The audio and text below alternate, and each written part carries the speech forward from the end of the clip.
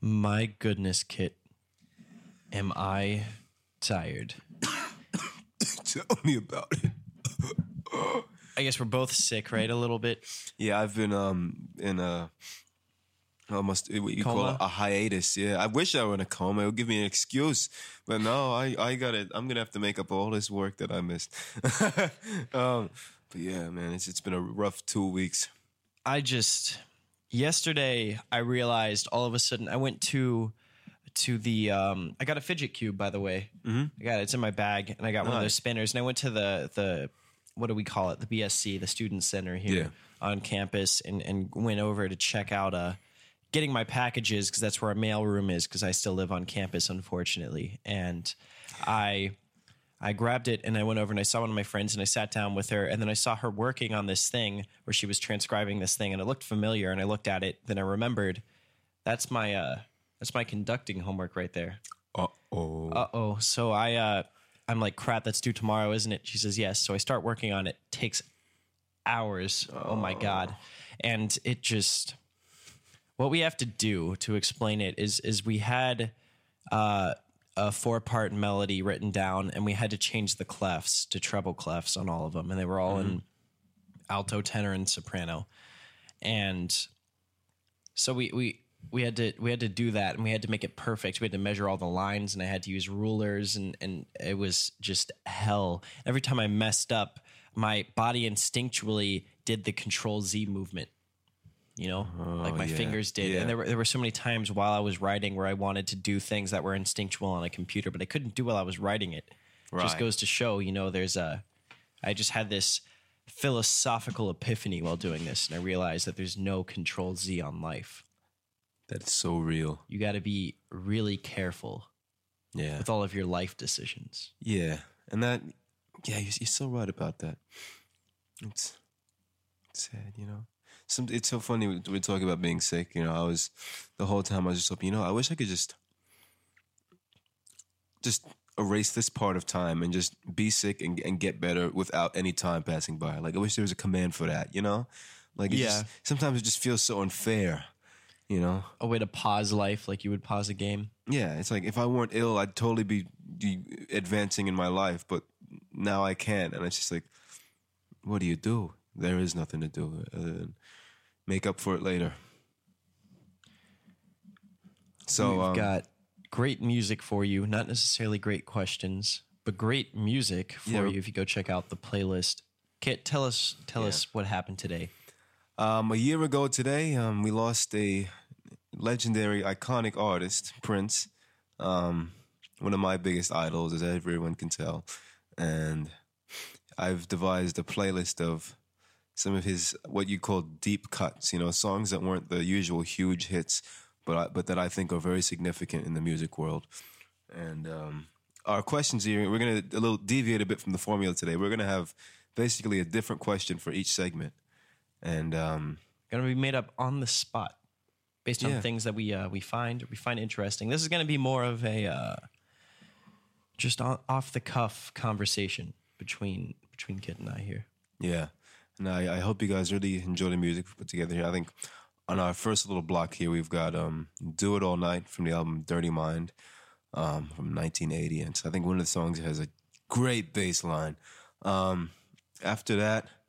We've got Tambourine. That one's great for if you're a percussionist, you'll love that one. And it's that's one of those maniacal, did all the instruments, did all the voices on his own, and it's like it's just crazy how someone can come up with such intricate arrangements all on their own and perform it all themselves. And after that, we got The Beautiful Ones, which is a bit more famous. It's the first slow ballad on Purple Rain, and I love it for its high tech. I'd call it, you can't tell whether it's dystopian or utopian, but it sounds like some type of computer age love song. So yeah, hope you guys have a groovy time.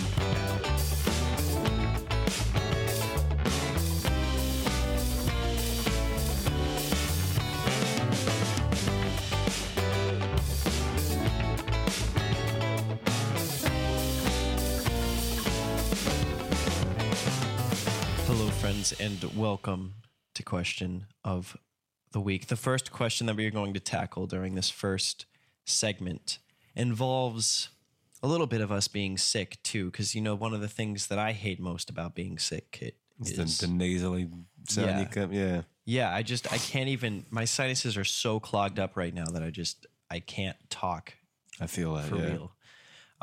So this is a difficult show, but one of the things that we hate any day of the week, not just when we're sick, is our voices.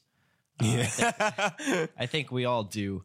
I was rated last night by some friends during a roasting section about a 6.5 on the annoying scale.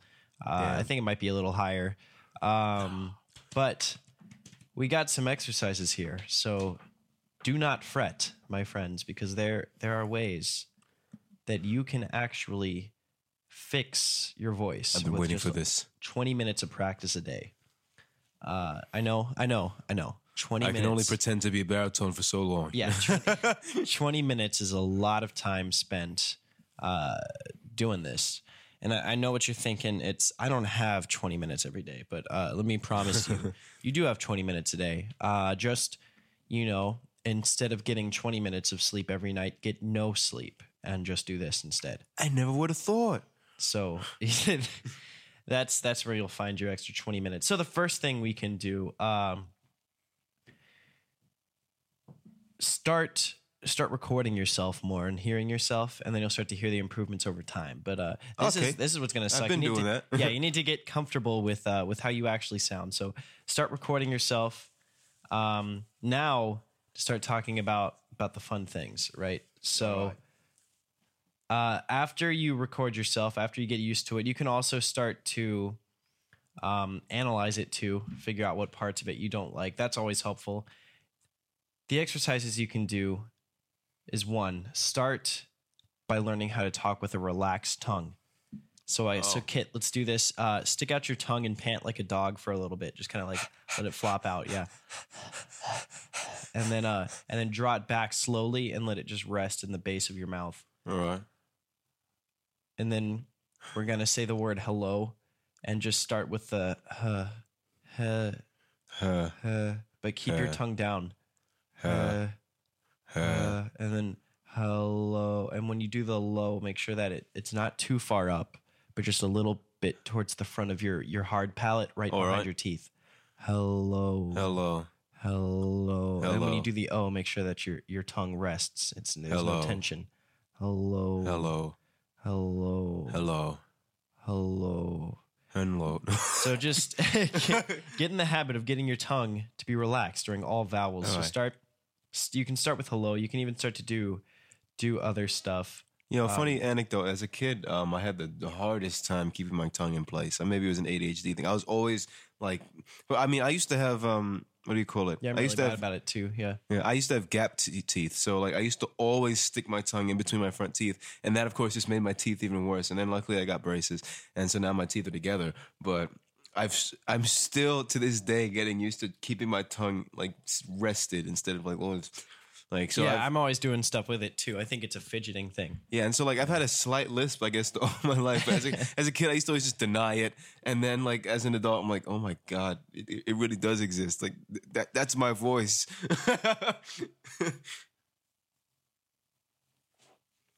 And you can start to do this with other vowels. Let's move over to, we've done hello,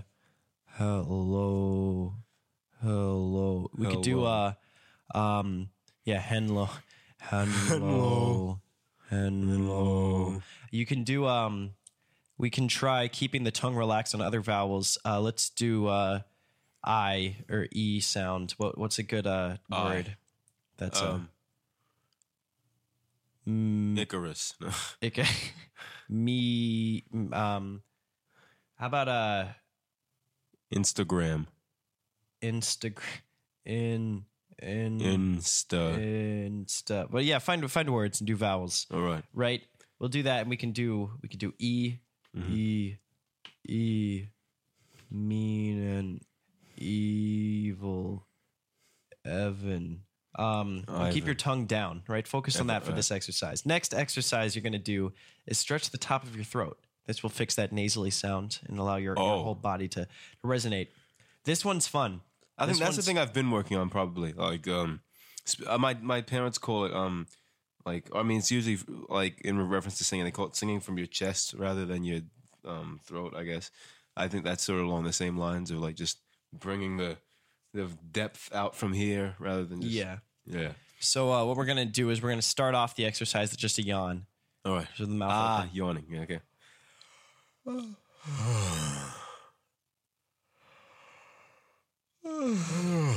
This one's nice. Yeah. I like it. This is why whenever I yawn, you hear me like singing melodies with it because I feel like that's the best way to get like Yeah, we're gonna go. That's actually yeah. And then do the yawn and try to close your mouth. So you're just letting the back of your throat open up. So like you're trying to stifle the yawn. I don't know about you, but I can really feel that one. Yeah. I think we're probably both very tired. So it's like this isn't even forced. Next you're going to go into your yawn position now. This is the next step with this little yawning throat exercise. Start yawning and say the word yeah while you're doing it. Okay. Yeah. Yeah. Yeah. And do the exercise with different consonants and vowels. So we could do hey Peter. You know. Hey Elmo from Sesame Street. Follow for free iPhone. Apparently, and we're just starting these now too. Yeah. You're gonna have to do this every day for several weeks before you start to notice, it getting better. But it will start to get rid of that nasal sound. And that's the goal. So hopefully we'll start to talk deeper. This one's fun because we get on all fours. Oh. So I don't know if we'll actually do that on the air because you won't be able to hear us. Yeah. Too bad we don't have really good microphones. So now we're gonna learn how to change your voice by regulating your pitch. All right. First, try speaking from your chest register, which just means put your hand on your chest. Oh shoot! Sorry. And feel the sound coming from your chest. And just say whoa. Whoa. Feel your chest vibrate. Whoa. Whoa. Whoa. Now you're yawning. Yeah. Whoa. So you can do this. It says to record the sound too. Whoa. The next thing you can do is to get on all fours to help you connect to your low chest register. Knees on the ground, hands on the ground. Okay. Make your head positioned down, like you're looking at the floor, so you're looking straight down. Yeah, I'll be the guinea pig for this, and then you can. All right, yeah, I can comment. I can describe what's going on. I'll be your. This is an audio book. All right. So. Yeah, I like that. So you're gonna like sort of like a push-up position, but it's more of a dog position. No. You put your knees on the ground. Yeah. And then. So this will help you connect with your low chest register. So feel yourself rooted to the ground. While you're on the floor, position yourself on all fours. Knees and hands. Make sure your head is positioned down so that you just look straight at the floor. Have your head kind of straight out. Yeah. And say the word "whoa" as low as you can without straining your voice. Let me see if I can get the microphone over closer to you. Whoa. I feel like that makes it sound more brittle. More brittle? Yeah, like if I whoa, like maybe whoa. You know what? It feels like my voice is it feels like there's a bunch of weight compressing my voice up to here. Maybe because I'm sick. No, yeah, but I think it's now you can get up. And I think it's supposed to be a little bit harder. I don't know exactly why this is supposed to work, but yeah, getting on all fours, I guess. Because I guess it's just different, you know. I also think part of it too is you kind of get your sound to reverb off the floor, and you can kind of listen to it a little bit that way. I see. So practice mixing the chest sound with your regular voice to bring out a nice, rich speaking voice. And then record words and sentences. And then we're going to start to mix it up. If your voice is too slow, start mixing it up with faster things and slower things. Just practice talking, speak clearly, do some articulation exercises. Maybe we'll bring that up in a later segment. Right. Try jogging also. Just running is just good for you. Next step or next exercise you can do is tapping into the unused portion of your vocal tract. So now what we're going to do is you have to sit up straight for this one. I don't know if I can get this on camera. And then you feel your belly, and you want to pretend that there's this sound coming out from your belly, like a huh. Huh. Huh. Huh. Huh. Huh. Huh. And then what we're going to do is find a string of text, Kitt, to read. And we're going to do the huh thing and then start your sentence on that pitch where that huh is the same way, and then read the whole sentence. But start the first... The same pitch? Start the first syllable with that, and then the rest of it read however you want to. Okay, let's see. I'm going to look through my notes on my laptop to see if there's something cool I can... I've got something cool I can read. Actually, I've never shared this before. I wrote an essay for about my opinion on music education and what we need to teach. So I'll read that, and you can read something else that you want to read. Do you have anything up? Nothing long enough. You can just do short lines or something. Do you have see, I don't know where I can find this. I can literally read my memes. Okay. Each one will count as a line. Okay, hold on. Where's that one I just... here we go. Here's an assignment I wrote. It was a critical listening assignment for a recording class where I literally just had to listen to 3 songs and describe everything I think was done production-wise for that song to be created. All right, so... okay, so I start on the huh pitch and then modulate my pitches as like I normally would after that. Yeah. So you start off, do the huh, do like from the huh, and then start there, and then kind of let your voice do whatever it wants to, and just do a sentence at a time, or maybe a meme at a time, and then restart for each sentence. Okay, I'm gonna read this critical listening assignment. Every instrument on the recording has some reverb, but the Hammond organ, panned mostly to the left, has an enormous amount of plate verb that overlaps to the right channel and creates a faint bell-like ring on the delay notes. Start with the huh. Okay. The clean electric guitar is panned to the right and has a flange effect with a bit of spring reverb. The bass guitar is in the center with a low mid-range boost that, when accompanied with the plate reverb, creates a strong wind effect. During the chorus, the bass guitar doubles with... I need my glasses for this. No, doubles with the low pedals of the organ to create a very powerful bass line. The acoustic guitar panned near the left channel and serves as more of a percussive value, like that of a maraca, than a melodic or harmonic. At the end of the bridge, a single drum and single cymbal appear in the far right channel with some reverb, paralleled by some type of reverse track, likely done in post-production. This short transition creates a bit of a departure from a trance effect. From what I've read, the track was recorded as a demo on a cheap tape in a cheap studio with Costello playing all the instruments. When he found that his band could not recreate the original feel of the song, they decided to use the demo version for the album, throwing reverb on the instruments to wash out the imperfections. Cool. We'll stop there because that's a lot. I don't have my glasses here with me. I just think this is funny, so I'm gonna practice reading each sentence of this. So, what is music?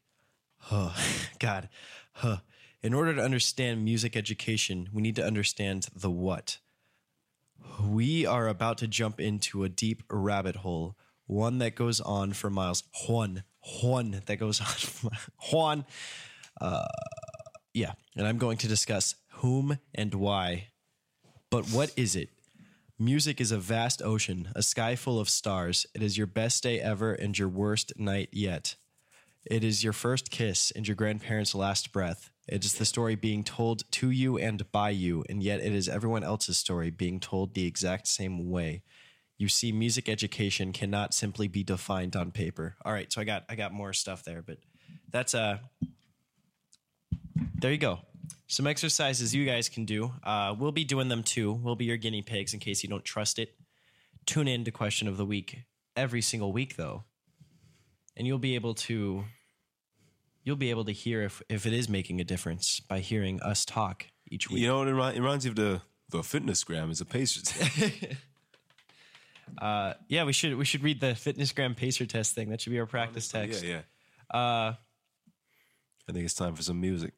it is time for some music. So we're gonna play some music and then we'll talk about it. Yeah. Next we got "Do You Lie," which is a little trip to France from Prince's movie Under the Cherry Moon, filmed in France and very French inspired. And then both of these songs feature his classic, I guess, precursor to text language, with using letter U's instead of the word U, or numbers instead of two. Or like next is "Love to the Nines" from the album known as Love Symbol, because it never really had a title. It was just a symbol from the early '90s, and I think it's a great long R&B song that really it's multifaceted. Like it's not just one vibe. It has so many different parts to it and moods. So Now, Kitt, on speech and on talking better, since we're putting in the time to work on our voice, we need lines to do with those some of those exercises, right? Yeah. Let's use lines that are articulation exercises, tongue twisters. I definitely need that, if you will. As you can hear, I just said the word definitely, and it sounded like 2 syllables.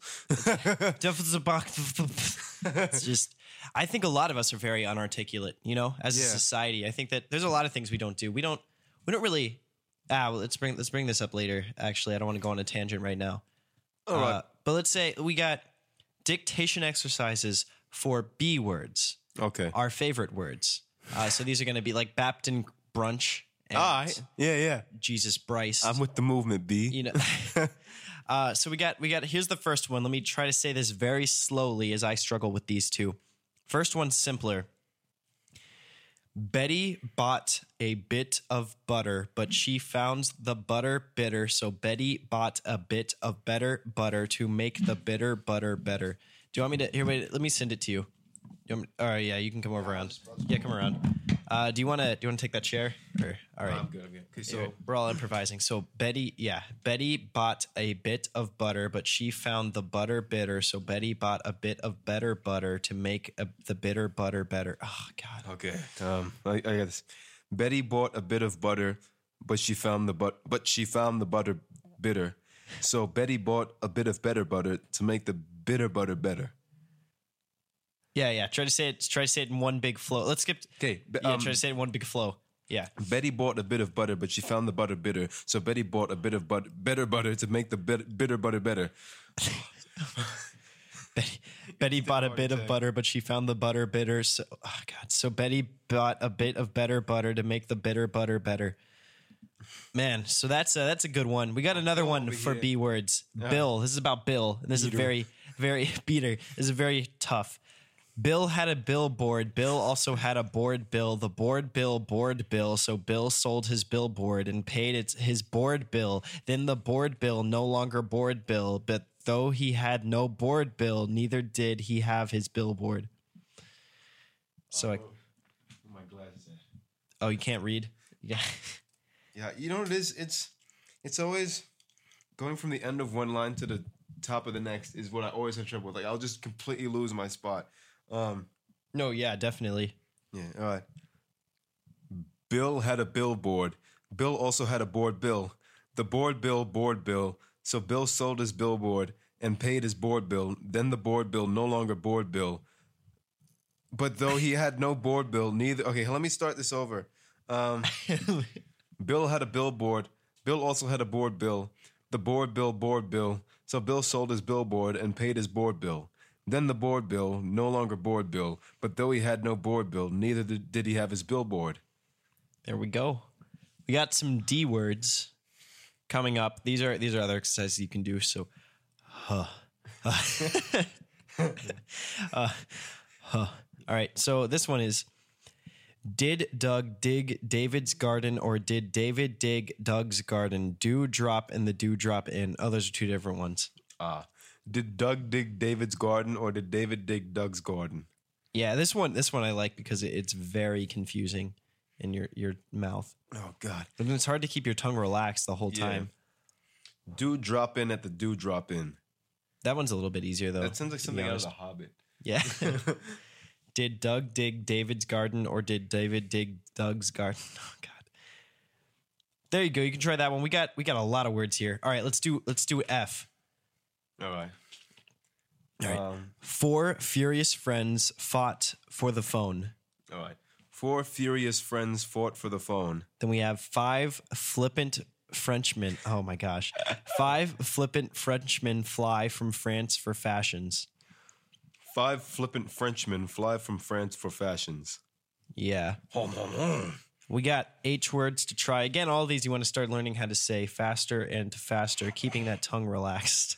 Where were we on? That was F, A, B, C, D, E, F, G, H. All right. H. How was Harry hastened so hurriedly from the hunt? Okay. How is Harry hastened so hurriedly? Wait, hold on. How is Harry hastened so hurriedly from the hunt? In Hert. Oh wait. My dad says that one a lot. Oh really? Yeah. In Hertford, Hereford, and Hampshire hurricanes hardly ever happen. You know, the whole time I thought it was Hartford. Okay. In Hertford. It's an E. Yeah. In Hertford, Hereford, and Hampshire, hurricanes hardly happen. We got J words. These are some. We're going to go through all of these. We're not going to worry about saying them too fast because we're not good at this. Let's do the New York one. Just we'll get sentimental reasons. We got J words. James just jostled Jean gently, and Jack the jailbird jacked a jeep. We got K words. Kiss her quick, kiss her quicker, kiss her quickest. And I guess you're supposed to keep saying that faster and faster. My cutlery cuts keenly and cleanly. My cutlery cuts keenly and cleanly. That one's tough. Literally. Oh, that one. Oh. Literally literary.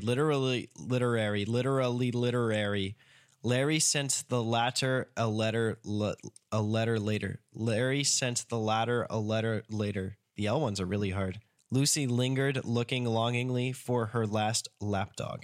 We've got in and U sounds combined together. You know New York. You need New York. You know you need unique New York. All right. This is for you, Kitt. The whole city's resting on me for this one. You know New York. You need New York. You know you need unique New York. Oh, no! Wait, I got it right, but I thought I got it wrong. Okay. You know New York. You need New York. You know you need unique New York. No, Kitt, this one's for you. Try to say it faster. Okay. You know you know New York. You need New York. You know you need unique New York. All right, no more breaks in your phrases. Just one really fast stream. You know you know New York. You need New York. You know you need you know New York. You need New York. You know you need unique New York. Hey, pro, doing your old home proud. We got P. Peter Piper picked a peck of pickled peppers. If Peter Piper picked a peck of pickled peppers, where's the peck of pickled peppers that Peter Piper picked? I beat her. Stamp. We got pearls, please, pretty Penelope. Pretty Penelope, pretty Penelope. Pearls, please, pretty Penelope, pretty Penelope, pring. Doesn't that sound like something from a horror movie? Like Penelope would be like some like demon possessed child. Like pearls, please, pretty Penelope. You want to do these S ones? Okay, that's the one I need help with. All right, 6 thick. Just do it slow. 6 thick. Painfully thick. No, 6 thick thistle sticks. 6 thick thistle sticks. Theophilus Thistler, the thistle. We're gonna have to put a de-esser on our podcast. Theophilus Thistler, the thistle sifter, in sifting a sieve of unsifted thistles, thrust 3,000 thistles through the thick of his thumb. Yeah, wait, that's gonna be a good one for you guys to do. Say that one again, slow. All right. Theophilus Thistler, the thistle sifter, in sifting a sieve of unsifted thistles, thrust 3,000 thistles through the thick of his thumb. Yeah, that's what this feels like. All right, do the other ones. We got more S ones, and S's are hard for everybody. Sister Susie sat on the seashore sewing shirts for sailors. Moses supposes his toes are roses, but Moses supposes erroneously. For nobody's toes are posies of roses, as Moses supposes his toes to be. We got plurals there. Let's skip to the heart. Okay. Now we got a large paragraph for you to do after all these warm-up exercises. This paragraph? All right. Yeah, this is from The Pirates of Penzance, and apparently this is supposed to be very difficult. I don't know if you know that. Yeah, I know about the Pirates of Penzance. Let's see if I remember this paragraph. I am the very pattern of a modern major general. I've information vegetable, animal, and mineral.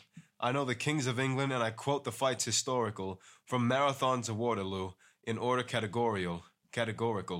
I'm very well acquainted, too, with matters mathematical. I understand equations both simple and quadratical. About binomial theorem, I'm teeming with a lot of news, with many cheerful facts about the square of the hypotenuse. I'm very good at integral and differential calculus.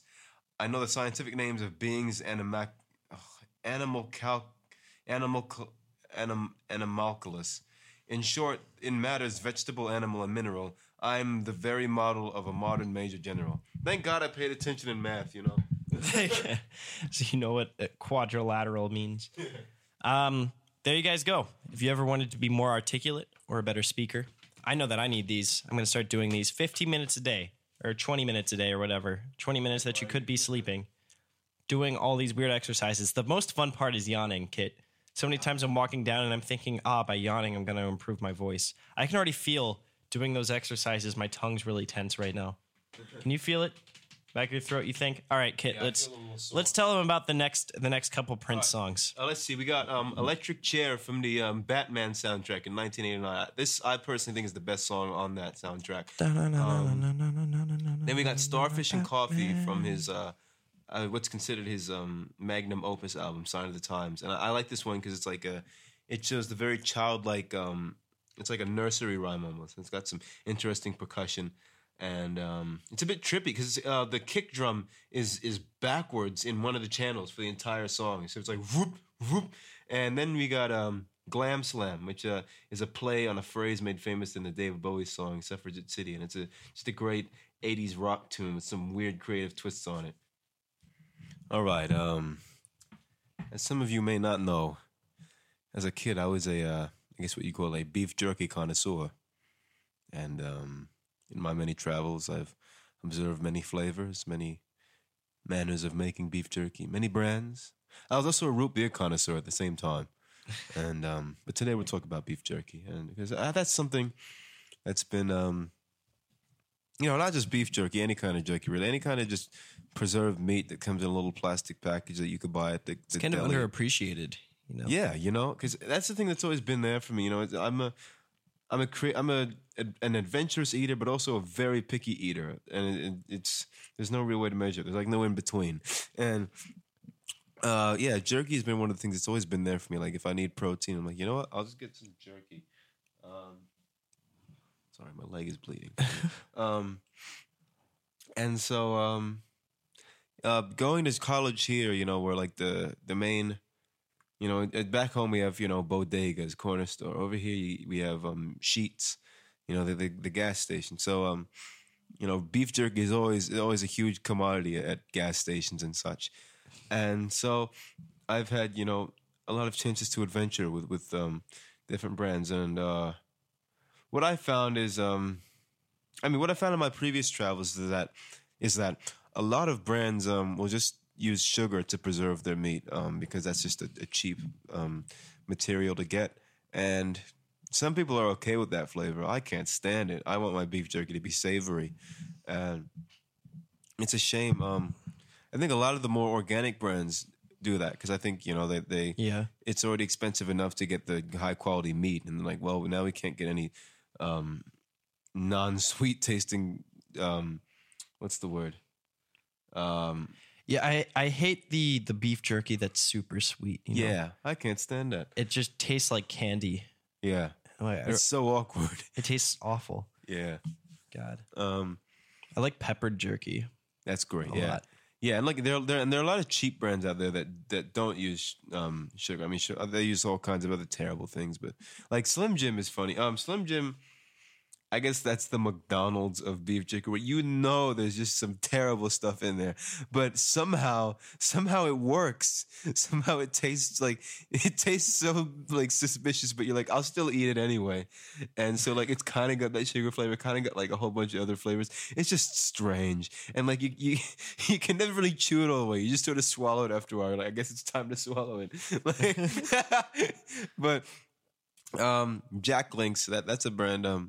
It's we got a nice savory flavor. And so what I wanted to bring up was my Sasquatch theory. I think we've all heard of the Jack Link's Sasquatch version.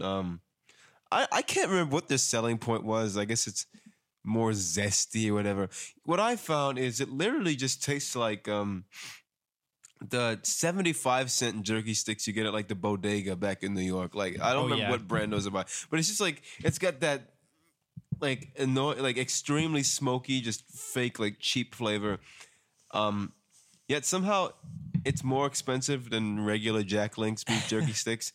And I guess what they're going for is like this aesthetic is like something you'd want to pay extra for. But coming from New York, I know that I could get stuff for 75 cents that tastes like that. So I think it's just funny. I wish I could remember this, but there's a company and they're sold at Giant and stuff. They're pretty well rounded. Some of their stuff is starting to get sweet now, though, and I don't like it. But they make bacon jerky. Oh yes, bacon jerky is the most amazing thing. I'm trying to remember what brand I got bacon jerky from. Like after this, I'm gonna go to Sheetz and get jerky. Oh, me too. Except for the only thing they really have there are the sweet stuff, though. Oh, that's not true. I could. They got all the great Jack Links and okay. Slim Jim. Yeah. I could help you there. It's the sticks. The stick jerky they have there is like the non-sweet stuff. But then like the bag jerky. I really like the bag jerky though for whatever reason. Have you ever had Lawless? That's like the brand they have there that I haven't tried yet because it's too expensive. But it's got like Native American on the front in their logo, and it's that. I've had their chicken jerky that they have there. Oh, how is that? Because it's really high in protein. That's why I got it. But it's not that good, unfortunately. Weird. Well, yeah, that was all I wanted to talk about in that break. You want to go back to the music and then talk about real stuff afterwards? Yeah. So up next we've got one word about our previous block. It started with the song "Electric Chair." That song has probably got one of the greatest lines I've ever heard in a pop song. Is if a man is considered guilty for what goes on in his mind, they give me the electric chair for all my future crimes. Like that's just so, and it's such an icon, and it's great that that's associated with Batman. Like I would have thought of Batman, and even if that song weren't related to it for some reason, it's like makes me think of the Joker or whatever, something he would say, Okay, up next we got "Sexy MF," which is probably the one like mainstream like popular Prince song I put in here, just because it's such a great funk number. Like it's you can't not put that in a playlist. It's so smooth. It's got great horn parts, and it's just like such a great like song for a tight band to be performing. And then "Computer Blue," another one of his dystopian 80s sci-fi numbers from Purple Rain. I love that one because the bridge of that song is probably one of the first ever great drops in like a song. Like I love the bass part there so much. And then it ends with "Temptation." So I guess altogether these songs, these three are like different ways of looking at love. The first one is very established, knows exactly what he wants. "Computer Blue" is like, where is my love life? Where is it gone? I'm confused. And then "Temptation" is just, I'm wavering completely. And then in the end, God himself has to step in and intervene. So it'll be an interesting little suite put together out of three unrelated songs. Yeah, this block represents this entire podcast episode. Yeah. Our entire podcast, it's just, this is anybody who's just tuning in to Question of the Week now. This is their first experience. Mm-hmm. My God. Oh, God. This is crazy. That's how I feel on certain days. Like I'll be having a really off day and like I'll meet somebody new. I'm like, oh my God, this is their first impression of me. All right, Kitt, I know you're running around right now and you're excited, but I need you to sit down. Sit down. All right. Sit down and just calm yourself for a little bit because you're gonna need to be seated. You're gonna need to just be in place for this because this is shocking news. I don't know how much you're kind of on the inside scoop of things. It really comes and goes. Like sometimes I'm totally in with politics, and sometimes I'm just like, where do we live again? Yeah, but it seems like most people aren't in on this kind of a thing. So you might find this extremely shocking. All right. But I just be ready. But Donald Trump lied. No, I know. You see, most people would think he wouldn't do that. I know. President of the United States. Why would he lie, right, to his people? I can't believe because he told us. What did he tell us in his inauguration speech? He said he's going to give us jobs. He's president for the people, right? Yeah. But he's lying to us, right? And here's what he said. He said in a speech he gave, he said, and I quote, "No administration has ever accomplished more in the first 90 days," referring to his administration. And I know what you're thinking. Well, that's true, right? He's done all these executive orders, right? He's obviously done a lot. Yeah. Well, no. He hasn't, right? So the first 100 days of any presidency are kind of a artificial milestone, but a milestone that's been used ever since Franklin D. Roosevelt, because he did the most in a 100-day span. Not Trump's administration, believe it or not. And though he does have one more week left, I'll give him credit. But when we go to the numbers here, you're going to see it's very unrealistic that he's going to surpass the amount of action and good action. Think of college students. Think how much they.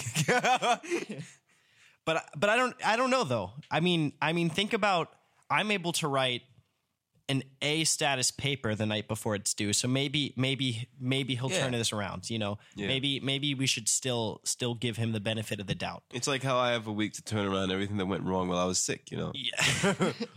I've got a week to turn my grades around, you know. You know.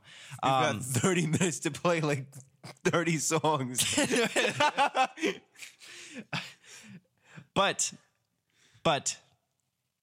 let's talk about the numbers for a little bit. So again, the first 100 days of a presidency has always been considered kind of this artificial milestone. The president tries to reach. Now, Donald Trump promised a list of 60 promises that he would fulfill within the first 100 days. Mm-hmm. So far, he hasn't even started to take action on 60% of them. He's broken 5 of and then the rest of them are just started. You know, they've started to take place, but nothing's really happened. So what we've got is a list of 60 promises that nothing's happening with. 5, again, which have been broken. 60% haven't even been started. Mm-hmm. And he's talking about how he's done so much more, right, than anybody else. So let's look at the numbers for a second. Between the lines. Yeah, you got to pay attention to these things, Kitt. I don't want you to be bamboozled like the rest of us. Bamboozled again. So when Roosevelt was in for the first 100 days, 76 bills were signed into law. Mm-hmm. Trump now, we've got a week to go. Uh-huh. He's got 28. 76 versus 28. Now, Kitt, I know you're not a math major here, but break this down for some of us. What's a larger number, 76 or 28? You know, that one's a bit hard. I wish I were more awake.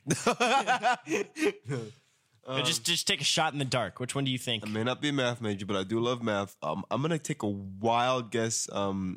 76? Yes, 76 is more than 28. Yeah, so Roosevelt did a lot more than Donald Trump did. Again, shocking. I know. What is that? That's 48 more? Yeah, 48 more. Math. Look, you're not tired. Court. So this is higher than any first-term president during the first 100 days since 1949, but it's less than all first terms from 1901 to 1949, excluding just the year of 1909. And this is from a political science professor who mentioned that. So 13 of the bills, of the Trump bills, disapprove of major regulations put in place by Obama, right? Which signifies a reversal of action, not new action. So again, that doesn't really apply to getting things done. That applies to taking steps backwards. So even if we're just going off sheer, based on the bills that he has passed, they've all been regression of progress. Or 13 of them have been regression or reversal of action. Now, not a single one, none of Trump's bills can be considered major legislation according to the political science standards, where at least 9 of Roosevelt's bills met that standard. So now we're looking at numbers of 0 versus 9. Now, Kitt, what's bigger, 0 or 9? Okay, I'm gonna have to take another wild guess. I'm really not sure. 9? Yeah, 9 is more than 0. So again, still not more, still not getting anything done. So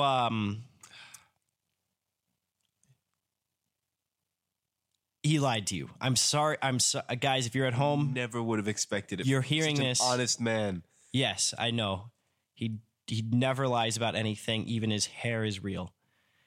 You would be shocked. But I tell you, this is a lie. I brought out some of the numbers. You can go look it up yourself too. But let's go down to the very end. Again, he's only got a week to go. Maybe we can give him the benefit of a doubt, but realistically, nothing's going to happen. I don't think he's going to do anything important. The only thing he's done are executive orders that, again, have been more or less regression of progress. And the only thing he's done that really had any sort of impact was banning the immigration from Muslim majority countries, a blatantly Muslim, what's the word I'm looking for? Prejudice, Right. you know. But yes, so again, it's silly for him to think that he's topped Roosevelt's achievement, or even Lyndon B. Johnson, or even Ronald Reagan, or even Obama's achievement, OBZ. their legislative achievement in their early first terms. OBZ, yes, our favorite gangster from Chicago. OBZ with the shooters. Is he actually from Chicago? That's where he is now, he's from right? Chicago, Okay, yeah. that's what I thought. Cool. Nailed it. Now, I know, take a step back. Now you're thinking, that's just the president. Nobody else in politics would lie, right? Sit down. Take another hit. Have you heard of the EPA? Yes. The administrator of the EPA, Scott Pruitt, lied. No, my God. He said that China and India have no obligations until 2030 under the Paris Accord. Now, this would theoretically be true if he was referring to the 1997 Kyoto Protocol, which did not require developing countries such as China and India to face legally binding requirements to reduce greenhouse gas emissions. And this is what he's talking about, is reducing greenhouse gas emissions. But that was rejected by President George Bush. So even if he was talking about that, it wouldn't be relevant. But he wasn't talking about that. He was talking about the Paris Accords. Wow. Okay? I don't know. This is just kind of more misleading than a blatant lie. I think it just shows how little our government knows more than anything. You know, because I don't think they even realize they're lying, which I think is scarier than actually purposely. Like, I'd rather have a president. Honestly, yeah. You know, I'd rather have them purposely lie, because then at least they know what's going It's the on. cluelessness that's like our lives are in the hands of clueless people. Yeah. But just so that you're not clueless, here's the Paris Agreement. This was in 2015, officially effective in 2016, so very, very recent. It took a different approach, but it's still kind of the same thing as the Kyoto Protocol. It has 200 signatures agreeing to lower greenhouse gas emissions based on plans that have been submitted. The goal is to keep the average global temperature below 2 degrees Celsius, or 3.6 degrees Fahrenheit, which doesn't sound like a lot, but that's a lot in the grand scheme of things. Right now, we've risen about 1 degree Celsius over the last half century, which is concerning, because half a century is 50 years, right? So, again, that's pretty concerning. So we're trying to keep it from going up another degree Celsius, is the idea, until 2100. And we have to put a lot of work in to make sure that we do stuff along these lines. So it's a good thing, okay? The plans are not legally binding, though, but there's a distinction to be made between developing and developed countries. Developed countries are expected to reduce actual emissions, while developing countries are expected to lower emissions based on units tied to measurements such as gross domestic product or economic output. Because, of course, developing country, but let me just read a specific text from the actual accords. Developed country parties should continue taking the lead by undertaking economy-wide absolute emission reduction targets. Developing country parties should continue enhancing their mitigation efforts and are encouraged to move over time towards economy-wide emission reduction or limitation targets in the light of different national circumstances. So the distinction between them both is based on a per capita basis. So developed countries often produce more greenhouse gases than developing countries, and Pruitt claimed that China and India are polluting more than the United States, which is just a misleading statement. It's not necessarily a lie, but it's a misleading statement. China, not India, but China does actually produce more carbon dioxide than the United States does. But it also has 1.4 billion people. Now, Kitt, I'm going to need you to do some math for me again. Okay. America has 325 million with an M, and China has 1.4 billion with a B people. So 1.4 billion or 325 million, what's bigger? I mean, like, B comes before M in the alphabet, so I think billion is the smaller.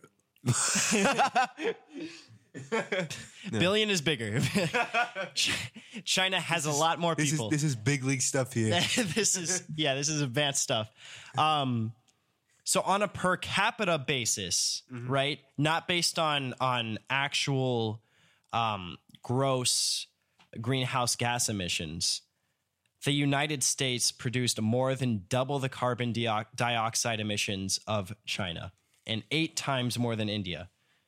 So based on the amount of people that we have, yes, on a gross level, on a national level, numbers-wise, strict naked numbers-wise, China produces more greenhouse gases and carbon dioxide emissions. China. But based on the amount of people that they have compared to the amount of people that we have, if you look at the net emissions, we produce double. That is terrifying because they have way more. They've got more than 10 times I don't think that's accurate, right? They have like, it's not 10 times, but it's definitely more than 2 times the amount of people that we have. Yeah. And we're producing twice as much as they are, net-wise, on a per capita basis. And in fact, the United States is by far the largest emitter of carbon dioxide among the 10 most populous countries. So this guy, Scott Pruitt, the administrator of the EPA, is trying to tell us that the Paris Accord is bad because China and India have no obligations, which isn't true. He's also trying to imply that they need to take a bigger load than we do, which isn't true. I like this. Which isn't true, Right. as well. So, first of all, he needs to figure out what the Paris Accords are, because I don't think he knows. Again, we're run by clueless people. I don't think he meant to lie. He just did, And I think that, again, the misleading fact about China producing more greenhouse gas emissions than us is sort of true, but not on a net basis. We produce twice as much as China does on a net basis, which is terrifying, and nobody really mentions that. It's completely false to claim, though, that China and India have no obligations until 2030. They have less of an obligation than we do as a country because they are still developing countries, believe it or not. They don't have things as good as we have it here, and we're producing a lot more crap that we're throwing into the sky than they are. I see. So, Well, while you're talking, I'm just going to edit something in the Spotify playlist. Since I'm running out of time. Oh, You can keep going. Oh well, I don't actually, Kid. If you want to keep going, we can. I don't have rehearsal. Oh, okay. If you have to go somewhere though. No, I don't have to go anywhere. Okay, yeah, cool. We're gonna run late. All right. I'll try to. Yeah. I'll wrap this up though. But that's. Yeah, believe it or not, guys. You know, the new people. This first of all, it's scary because the guy who's in the EPA doesn't even know what he's talking about. Jesus. So I just see, and you know, my conclusion to this is, as has always been, I'm all about loving America, but I'm not about blindly saying that we are the greatest country. And you know, like, my philosophy is, if we love America, we should make sure America is in good hands. You know, we can't just blindly stand there and be like, yeah, we're great the way we are, because clearly we've got some very clueless people on our administration and such. So I think the real way to show that you love America is to try and change it to be the best it can be. yeah. And I think that's, you know. Let's say let's agree on the word improve, because I think people get scared when you say change America. Yeah, it's like change for good has nothing wrong with it, you know. Education. Let's just educate people. Did you also hear about the whole, like, Trump wants to cut funding for after school programs?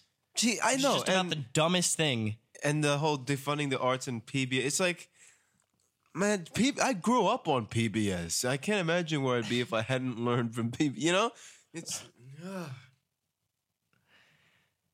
All right, Kitt, let's talk about some more songs before we get too deep. We're gonna have a long block here. We're gonna have Private Joy, Slow Love, Tic Tac Toe, Strange Relationship, and Let It Go. The first one, I think, is probably one of the greatest pop songs ever written in the 80s. And and I think it's an absolute crime that it wasn't a hit single, because I think it would have given Michael Jackson a real run for his money. But after that, we just got a string of R&B gems. Tic Tac Toe, as a matter of fact, is from one of his most recent albums, Plectrum Electrum, from 2014. And it just goes to show, you know, he still had it, you know. And that's the one song on this playlist to feature his last remaining band, Third Eye Girl, which is all female group. Let's see, it was two guitarists, one guitarist, one bassist, and one drummer, and then he was also a guitarist in there and the lead singer. They were a great lineup. I saw some live footage of them.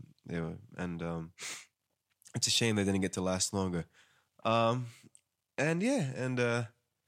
Just some great R&B tracks in there, and then of course just headed off by Private Joy, which is such a great 80s dance tune, super catchy. So yeah. Kitt, when you watch shows or listen to podcasts like Question of the Week, do things where you see other people doing things, do you ever try to think about what's going on the other side? Like, yeah. Because I don't think people realize what goes on the other side. You know, as a kid, I used to hear like radio shows, and I used to always wonder what the DJs look like. I remember the first time I saw an ad, like a billboard ad for like the station. It was Q1043. It was the classic rock station of New York, and like I saw a picture of one of the DJs, and I was like, oh, he's old. I was like, wow. Like you sometimes, like, there's some DJs you just like, you can never tell what they really look like. Yeah, they never look like what they sound like. Right? Yeah. I don't know if you guys think about what goes on over here, but this next question constitutes with something that we did. You guys weren't here. If you hear Kitt munching on fries, I know you can hear it. You'll understand that during that last song break, we put an extra little song in there. We made it a little bit long so that we'd have time to walk over to Sheets, which is right across the station, and get some food. Because it gets hungry and lonely over here. We're trapped in this dark room with one tiny window up in the top corner. All the walls are blue. Yeah. Just things get kind of blue. Things get hungry over here, and you can hear Kitt smacking away on those fries. We just went over. Fries are my favorite food, in case anyone wanted to know. Yes, what we're going to talk about is our favorite food. Our question is, what's your favorite, or what are your favorite places and favorite food items around here? We're talking about Winchester, Virginia, because that's where we are right now. That's where we broadcast live from and record all of our shows. Yeah. So, Kitt, what are some of your favorite? Obviously, Sheets. Let's talk about Sheets first. You know, it's funny. I wouldn't put Sheets as my favorite. I think Sheets gets priority because it's there. Like, it's like right near campus, and they have really good fries. And they got a pretty great selection of stuff. It's just easy, especially if you don't have a car. Yeah, it's not the place I'd think of if I wanted to really spend money, but it's a place that's there. You know, anyone who's on the highway would love to find a Sheets. You know, a place I live in Romine Hall. Don't ask; it's a long story. That's about a mile out from campus, and there's a over there it's things are a little different because it's like literally right near the edge of town. So like if you keep driving, it's just like highway and grass. So it's got like 4 or 5 gas stations just lined up. It always cracks me up seeing places where it's like every gas station, it's like they're all competing with each other, like like right next to each other. So there's the one they have this one's interesting because like the pit stops they have linked to those gas stations are all like famous places you wouldn't normally associate with gas, except for the 7-Eleven that you'd associate. But they got this place called Throx, which has really the largest selection of soda I've ever seen. Like they got butter beers, like from Harry Potter. They've got all the root beer connoisseur brands I used to love as a kid. And they have Shandy there. I don't know if you guys know. Shandy is basically de-alcoholized beer. So it's legal beer. And I guess it's sort of like malt drinks. It's like the opposite of Mike's Hard Lemonade. Yeah, exactly. The inverse. And it's got lemon flavor too. But yeah, Shandy's something I'd like to drink sometimes. What do you call it? It's like anything you can think of. They have. I never stopped to think. I wonder if they have like Coca-Cola. I just never, I never needed it going there. But that's a place I like that place just for the drinks. Really, in terms of the snack selection, it's same old. Let's talk about restaurants. Or no?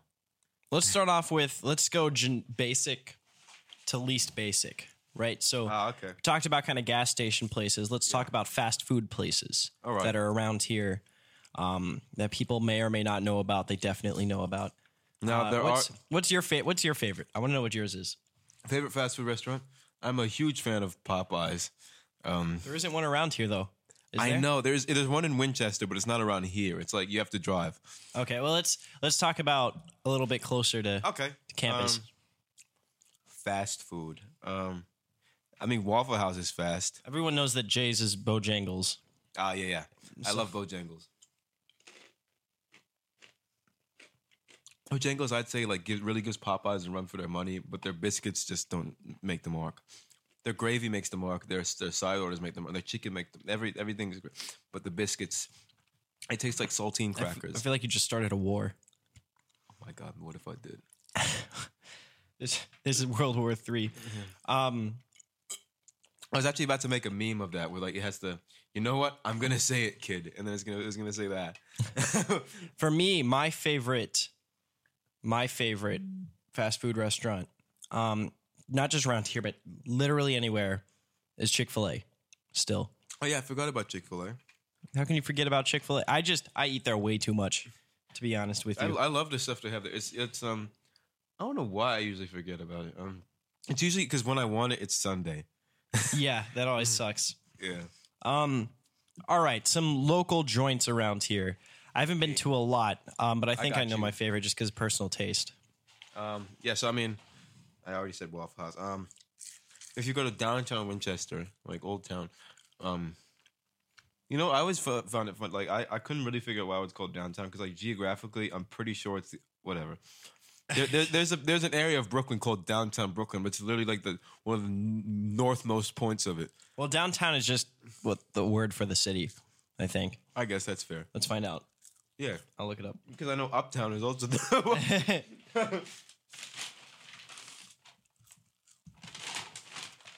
right, so what are some of your favorite places around here? Okay, so there's a I keep forgetting what it's called. I think it's called like Tropical Island Cafe, whatever. It's a Jamaican restaurant in Old Winchester.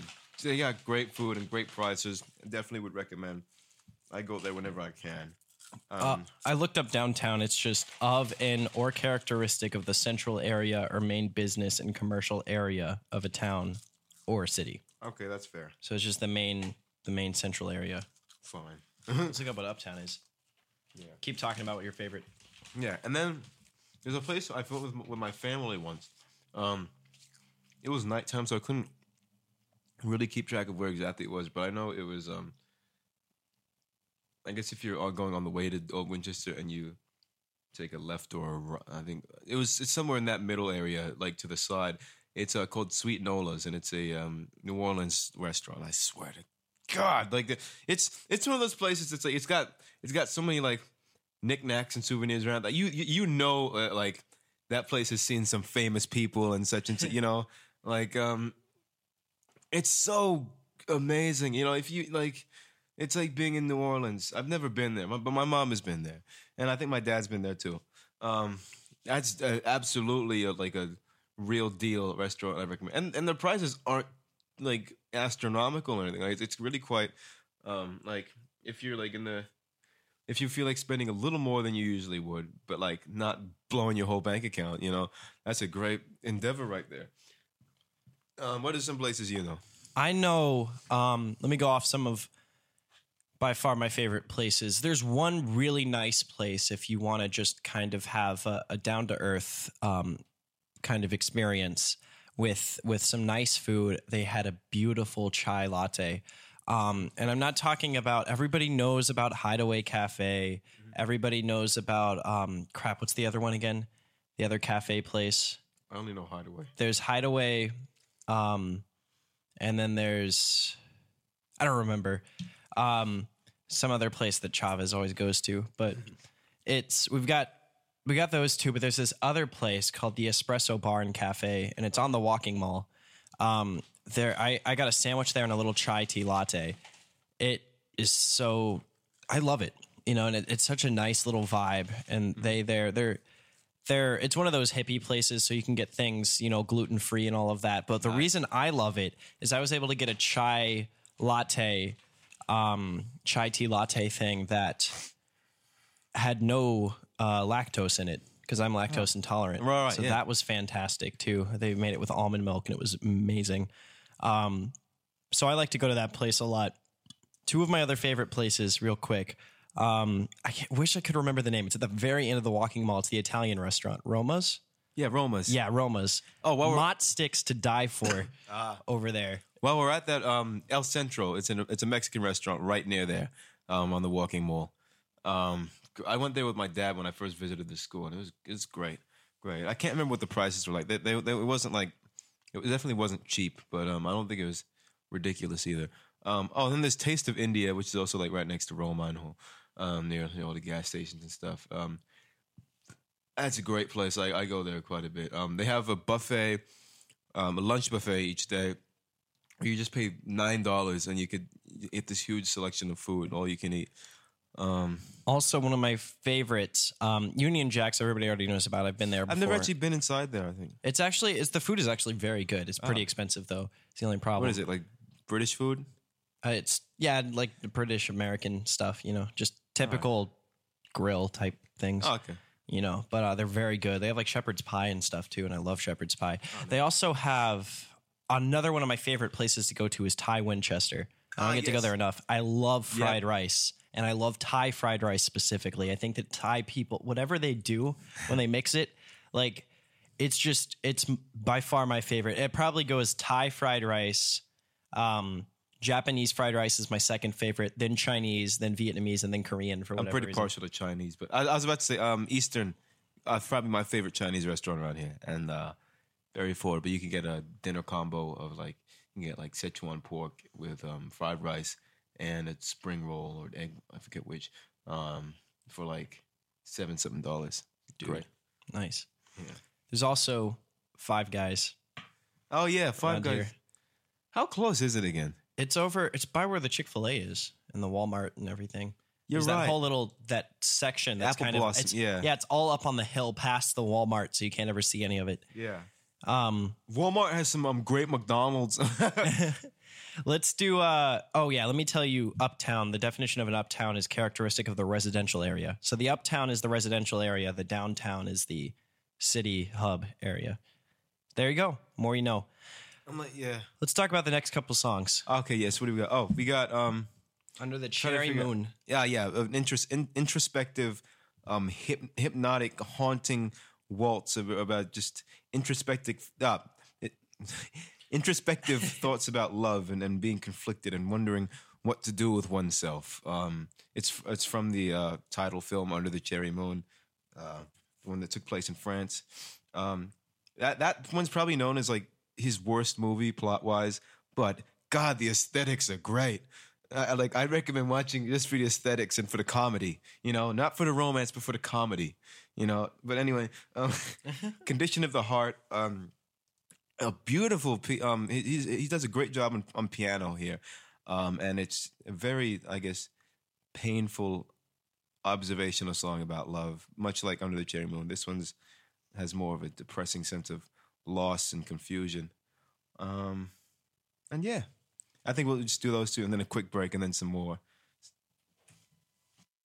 All right, Kitt. Let's pretend for an instance that you won some sort of a contest. Some guy comes up to you and he says, listen, I'm going to give you $1 million. Yeah. Only rules are you have to spend it all by the end of the day. And then I'm going to take what's left over at the end of the day. In one day. In one day, right? And he's like, I'm going to take what's left over. Only rules are you're not allowed to invest it in anything. You can't invest it. You can't put it into a savings account. You have to spend it on actual stuff. What are you going to do? We're going to slowly add this up as we look up prices for things that he's talking about. And if he wants to look up stuff on his computer, he can. Yeah, we're going to start plugging in prices. Leather pants. I'm going to start with fashion.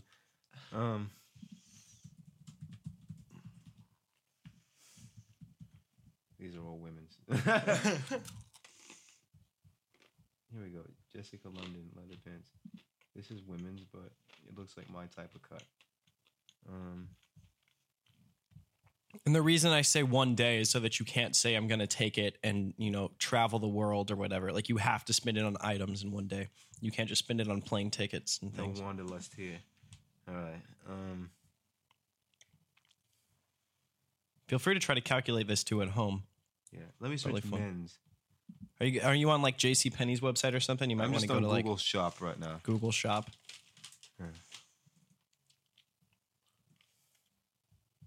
All right, here we go. Jesus, why is this so cheap? Why haven't I bought these already? How much is it? 23. Why though? Oh, here we go. Hugo. Oh no, those are jeans. Hold up. But yeah. Okay. These are $23. Let's round it to 25 for tax and such. I didn't realize how cheap leather pants could be for men. All right, $25. What's next? So imagine getting 5 pairs of those. So I put that together, and So I'll multiply that by 5. that'd be like 100. You're at $125. All right. God, that's so little in this. It's so little in this scenario. I don't think. Yeah, it depends on what you're spending it on. Yeah.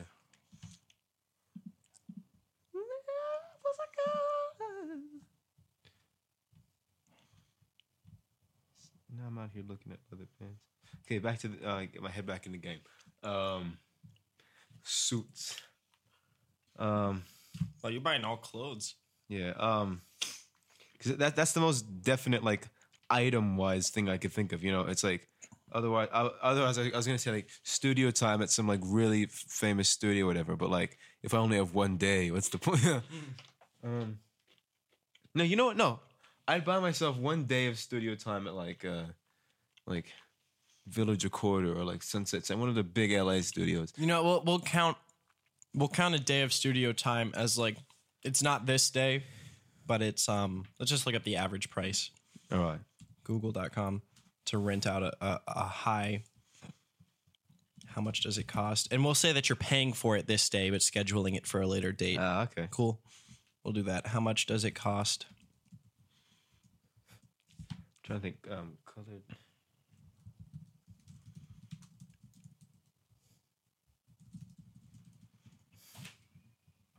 It's probably a lot.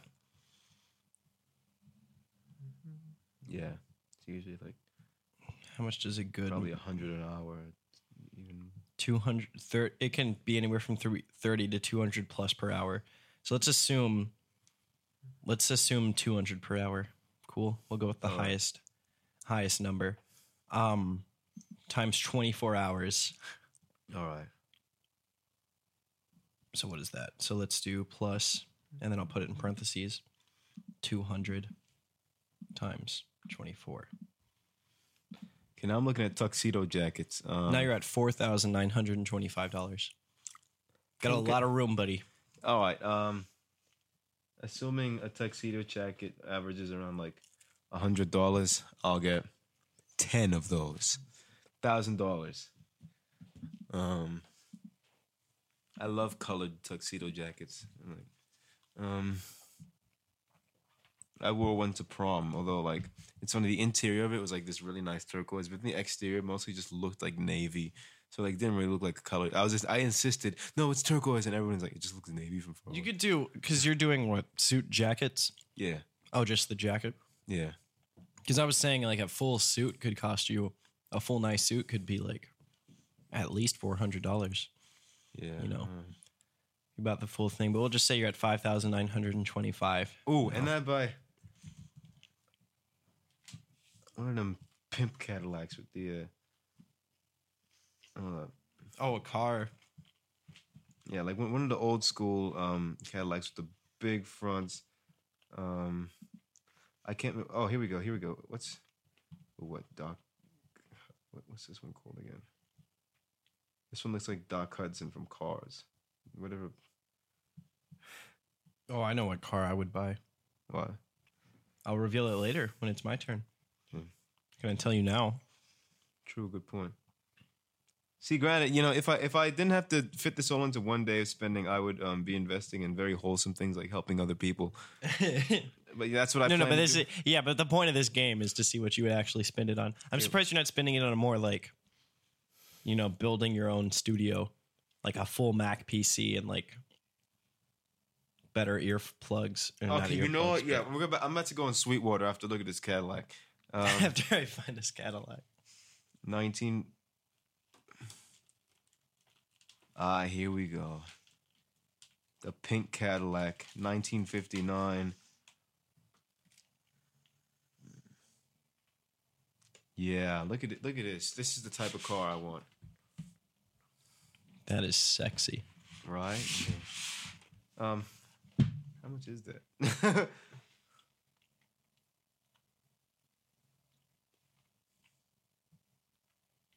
Okay, since this doesn't show me the price, I'll just go with a Rolls Royce. Let's see how much that usually costs. Rolls Royce.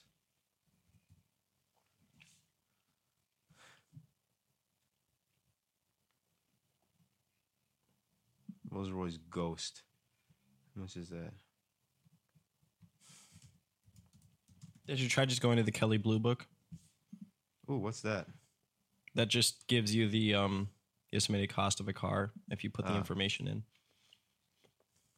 Okay, let's see. Rolls Royce. It's like around like 295,850. Okay, plus 200. Say that number again. 295,850. 95,850. All right. Now you're at 301,775. You've got about $700,000 more dollars to spend. That's good. Okay, now for Sweetwater. God, all the preamps I could. Millions of preamps. If you had the money to do it, would you go I guess we'll find out now. Do you think you would go to In the Box? Or do you think you would still work with plugins? I mean, the physical is always, better quality. I'm lazy though, so I'd probably still work with plugins. Like there's certain things I'd go physically to, like Focusrite preamps for like vocals and such. But let's see, what do I? Oh, here You we probably buy Logic, right? Can I go ahead and just add Logic Pro? Oh, It's I've like got Logic. $200. Oh, you already have Logic? Okay, so you wouldn't need to buy it. Yeah, but there are many drum kits I'd love to buy. Screw it, I'd buy a Lin drum. Hold up. Oh, okay, here we go. I can think of synths and drum machines I'd buy. Lin LM1 price.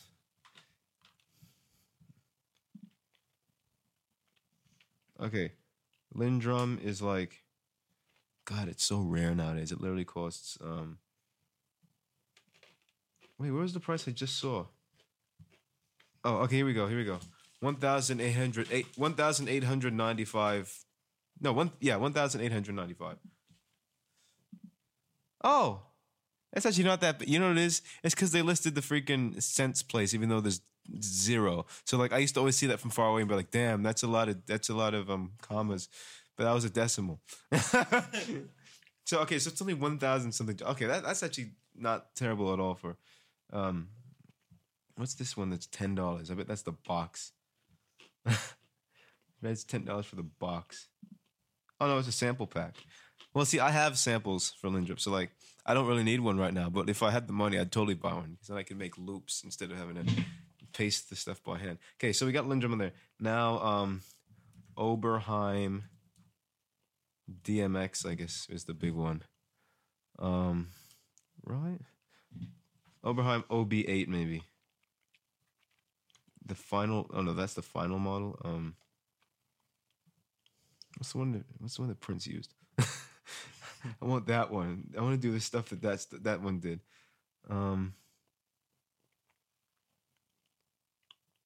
Let's see.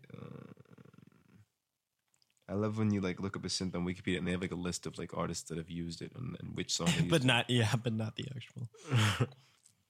It's just see the Oberheim DMX is a drum machine. I see. Oberheim Matrix 6. Maybe that's the keyboard one. Yeah, there we go. That's really quite cheap as far as vintage synths go. $675. You're also discovering that a lot of this stuff is cheaper than you think it is. Yeah, that's good. Obviously I don't have the money for those things right now, but now that I know that if I did have this much money that we're theoretically working with, I'd be able to buy a lot of things. Now for the ARP Odyssey. I feel like ARP Odyssey isn't the one I wanted. 2,600? Yeah, that must have been it. Let's go for our live listeners. And I'm going to start playing the next 2 songs, right? Or is it a group of 3? Let's see. What did I have on Spotify here? Yeah, you know what? Yeah. Play the next 2. Okay. So up next we got DMSR and Something in the Water Does Not Compute. Both of them are from the album 1999. And how I was talking earlier about like songs where like I can't tell if this is utopian or dystopian. That's like that whole album summed up. It starts out sounding apocalyptic, and the songs are filled with like these, I guess like fantasy new world order rules. You're like, is this good or bad? It's fun, but is this utopian or dystopian? DMSR is probably one of the pinnacles of that theme. And then Something in the Water is like one of the jarring like end of trance moments on the album where it gets emotional and raw and like scary, and it's exactly the type of song I'd picture Frank Ocean doing. Like if they ever did a Prince tribute album, I'd picture Frank Ocean singing that song. So yeah, here's our next set.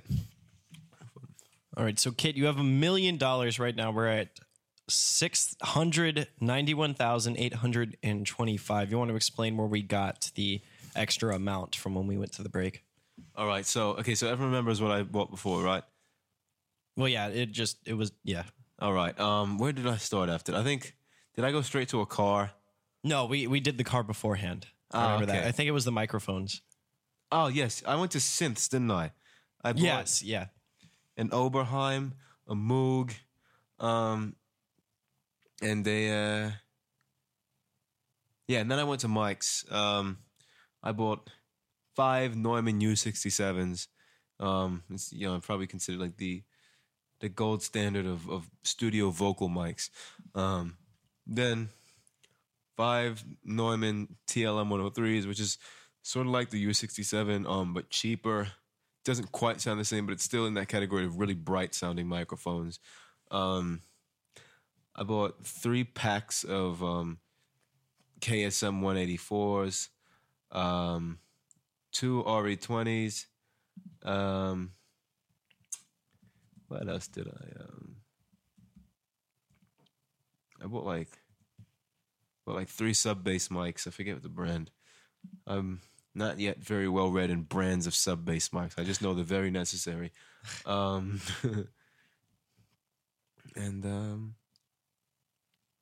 I bought a drum kit, a Mapex drum kit, which was like $600. I would have chosen a more expensive one, but I was running out of time to look for it. Then I said I'd set aside like $100,000 for like a date with a girl and buy whatever she wanted. I'd also send out like $200 just for food for myself. Yeah, I think that was it. Cool. We're going to go to another song break, and I'll do mine. Yeah, up next we got, let's see. Okay. We got 2 here. We got Party Up, a classic anti-war song from the early 80s. Got a great groove to it and a great chant at the end. And then 3 Chains of Gold, which is, I guess, Prince channeling Queen. It's very much like Bohemian Rhapsody. And it's got a great flute part. Nick, you said your favorite instrument was flute. Yeah. Yeah, I'd look out for that. And yeah, it's those 2 coming up next. So let me sum up what I've purchased so far. I got a Tesla, fully spec'd out with everything, and then I've got Spitfires, everything that Spitfire and audio sampling company makes, all of their sampling. I bought Cubase Pro, Nuendo Pro, and Digital Performer Pro. I got a pair of monitors. I got the $50,000 Sennheiser headphones, those ones that are way too expensive. To get those. Yeah. Let's add the standard Audio Technica, the $230, those standard ones, because I actually always want those too. How much are those? Like 230. All right. I think. I guess technically I should look it up, right? Yeah. I also bought 2 Barry saxophones, 2 flutes, 2 alto flutes, and 2 bass flutes. Good thing. Because I would have bought a Fender Stratocaster if I had more time. Oh man, so I've got a little bit of time left over, so we'll get the Audio Technicas. Let's get this ergonomic desk. So there's this company that makes these awesome ergonomic desks that have an adjustable height. And let's do. God, how much is this going to cost? $1,300 kit for the desk, yeah. And let's buy one of their chairs too. Stand seating. Ooh.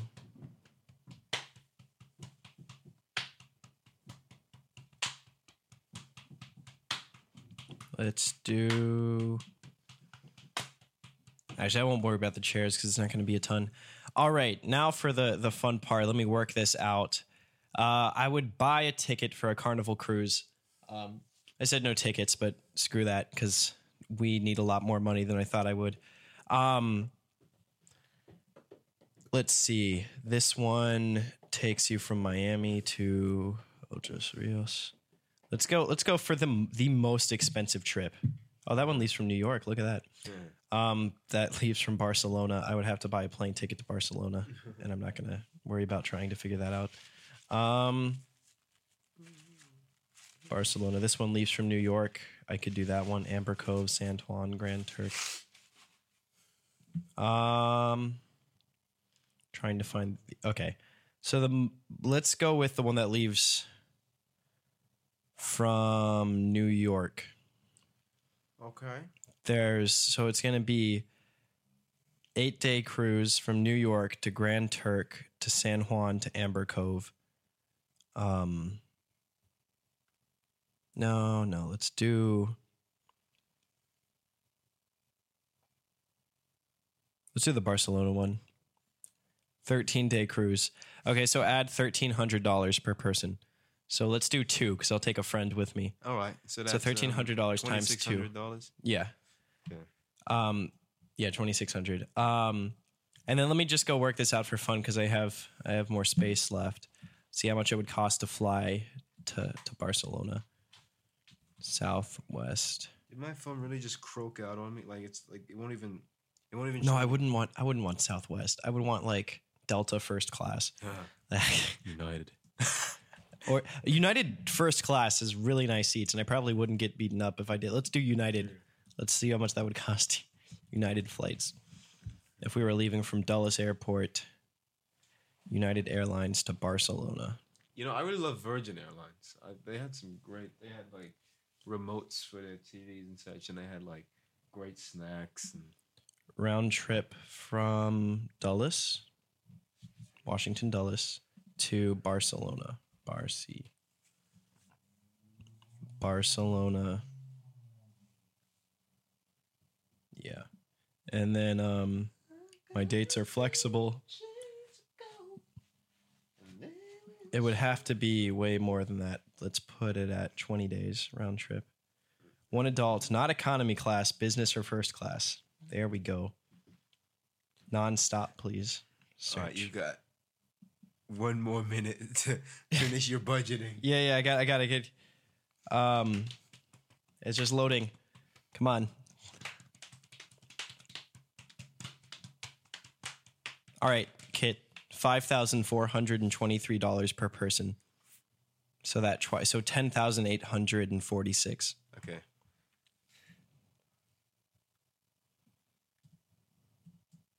And that's the cheapest option. So. All right, right now you're up to 246,687. Well, that's everything I would buy. So we're Honestly, I think he's better off in life than I am because look how much he can do with so little money. Oh man, so little money we say. Oh my God, it's so much. All right, let's do the last set of songs. Yeah. And then we'll close this out. Hopefully you guys enjoyed this episode. It's a little bit different than how we've been doing things, but yeah. This next one I had to put in place because this one's called "Sometimes It Snows in April." This was the final track to the album Parade, which was the soundtrack to Under the Cherry Moon. And this song was written about the death of the character that Prince played in the movie, and it became hauntingly accurate when he passed away in April. Not to mention how it does snow in April nowadays because of global warming and such. So this is one of the most accurate songs we could have put on here. And it's one of the most emotionally raw, acoustic, like just hauntingly naked songs he's ever recorded. And then after that, we've got International Lover, the final track from 1999. And I think it sums up, what Prince was known to be best at in songwriting, theatrics and sex. all right, everybody, this has been Question of the Week. Thank you so much for tuning in and for listening. I really, really hope that you enjoyed it. Kitt and I think that we are going to. This was a very different episode of Question of the Week. We Kitt and I think that we're going to turn that ending game into a common game where whenever we have a guest on we'll for the morning coffee for the morning coffee segment. And maybe we'll try and figure out too, Kitt, if we can hook up another microphone in here so that you can come to the Saturday shows too if you want to. Oh, that would be cool. Yeah, I have a microphone I could bring. Yeah. So we'll call it a small loan of $1 million. Yeah. And we'll give them one song break to try to spend $1 million. Yeah. And the rules will, of course, be you're not allowed to donate the money, not allowed to invest the money, put it into savings or anything. And you're not allowed to invest in anything that happens later, or like gift cards and things. So you can buy, we've decided you can buy flights and such, but you just can't, but they have to be like for today. Yeah, they have to be paid for on site. Yeah. basically. And so you have to do a round trip flight. You're not allowed to do, and you have to do like a round trip flight hotel bundle type thing if you're going to do that. You can't just say, oh, I'll take another $200,000 with me for the trip. You have to spend your own money for the trip. Yeah, so this has been Question of the Week. Thank you so much for listening. Tomorrow, as far as I know, I think we're going to have another guest. So hopefully we'll have that. Anyway, I hope that you enjoyed the music of Prince. I hope that you enjoyed our antics and our random conversations. We talked about the news and other things. So hopefully we can start to integrate more of this stuff into our Question of the Week shows, Kitt. So, we'll try and see how we can combine the regular show with some of the stuff we did on this time. So have a great one. I will see all of you next week.